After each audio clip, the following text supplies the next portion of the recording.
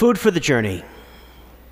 The last time you receive Holy Communion before you die, it's called viaticum, which in Latin means food for the journey.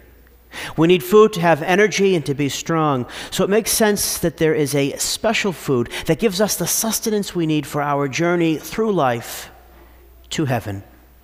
And that is the special food that connects us to God.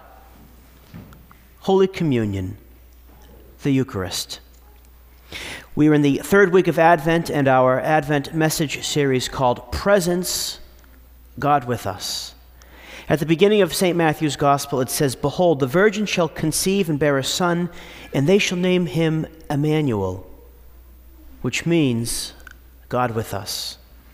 God's promise to be present, God's promise to be with us, continues today in many ways, but especially in the Eucharist.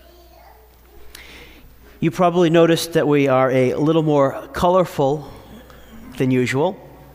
Today is one of the 2 times a year that we wear rose. Rose. Rose is kind of like a mix of white, which we wear for celebration, and purple, which we wear for preparation. So we rejoice, gaudete, we rejoice, because Christmas is near. There are different schools of thought on when you should put your Christmas decorations up. Have you put your decorations up yet? So some people put them up right after Thanksgiving. The liturgical purists say you shouldn't put them up until Christmas Eve. Admittedly, I put up the Christmas tree in the rectory this week. But those are simply external preparations.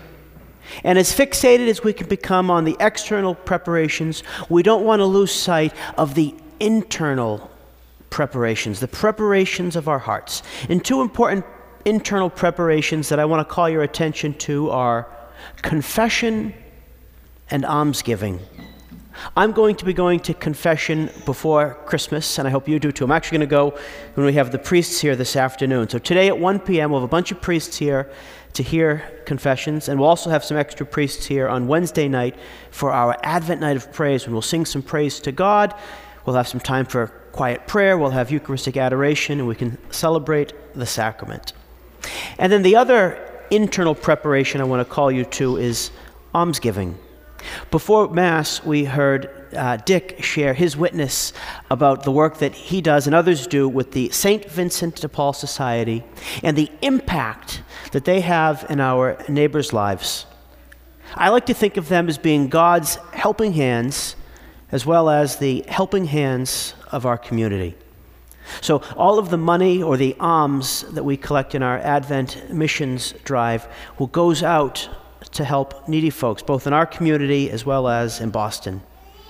And I would say you are never too old, nor are you ever too young to practice generosity according to your means. So thank you for giving. And as 1 Peter chapter 4, verse 8 says, love covers a multitude of sins.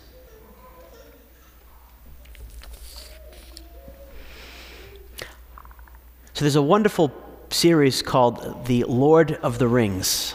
Maybe you're familiar with it. It tells the story of 2 hobbits in their epic quest through Middle-earth so that they can save the world from the power of evil.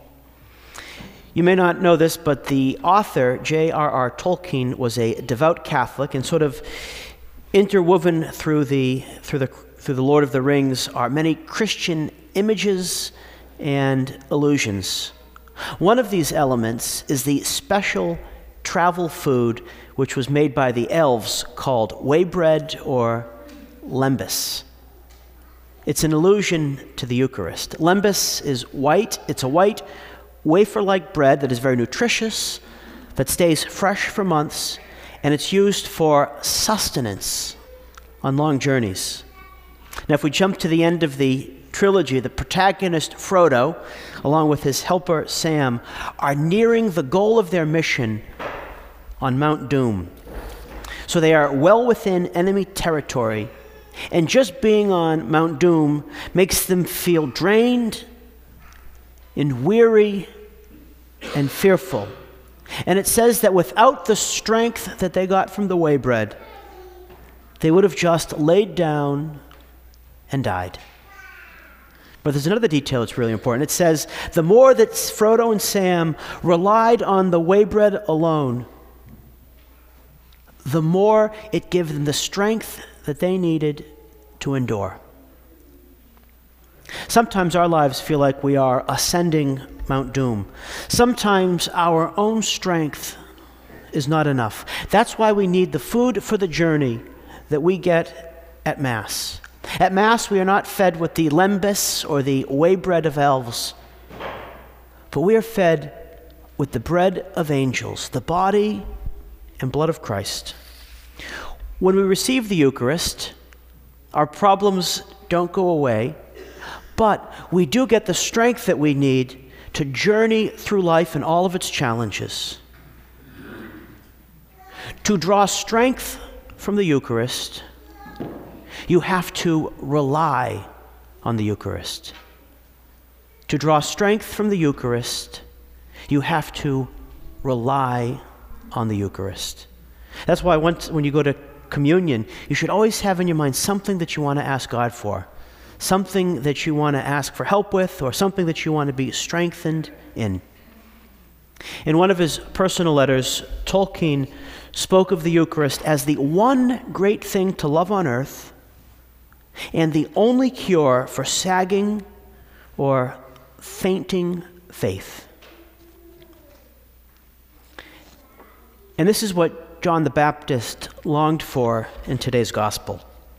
Like all the pious Jews of his time, John was awaiting the Messiah, the Savior who would bring about restoration. But unlike other Jews, John received a unique call, a particular call, to prepare the way for the Messiah whose arrival was imminent. For John, responding to God's call meant preaching and proclaiming a baptism of repentance. But because his preaching upset people in power who didn't want to turn away from their evil ways, John found himself in prison. When he's in prison, we don't know his psychological or his emotional state. But I bet he felt a lot like Frodo and Sam on Mount Doom.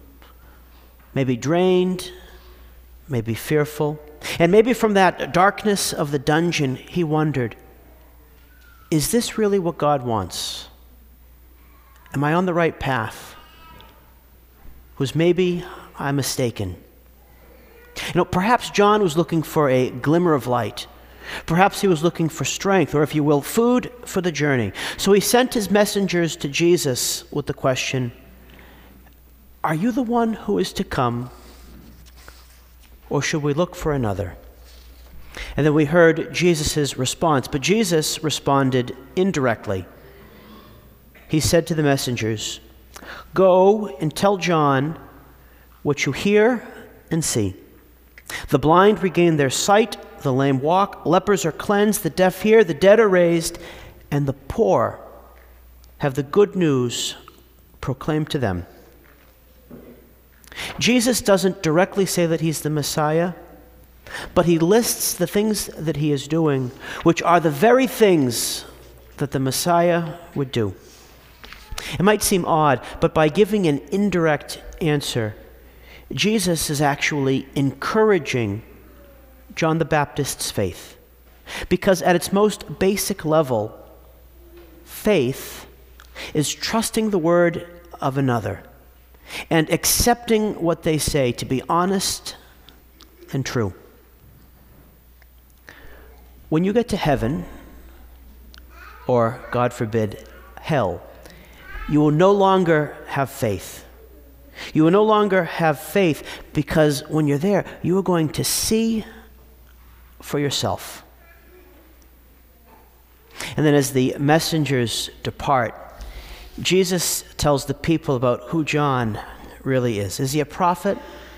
Yes, and more than a prophet, because he is the one who prepares the way for and heralds the Messiah. So, how do you prepare the way and make straight the path by which the Lord enters your heart?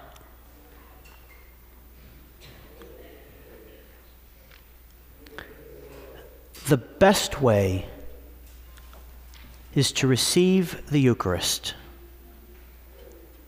But to receive the Eucharist as the food for your journey that gives you strength, you need a couple things. You need the desire to be connected to Him. You need to have the desire to follow Him and to put His teachings into practice more and more in your life. You need to have fasted for 1 hour because that human experience of hunger opens our hearts to be filled by the Lord. And you need to be free from any unconfessed mortal sins. That is, the big sins that separate us from God. If you're familiar with the Lord of the Rings, you remember that Gollum and the orcs couldn't eat the way bread because they represented corruption and evil. In fact, when they tried to, it actually hurt them. But Frodo and Sam could eat the way bread because they relied on it as food for the journey. When you rely on the Eucharist as food for your journey, you receive the strength that you need to go through all of the challenges of life. So today, when you receive Holy Communion, what do you want to ask God to strengthen you for?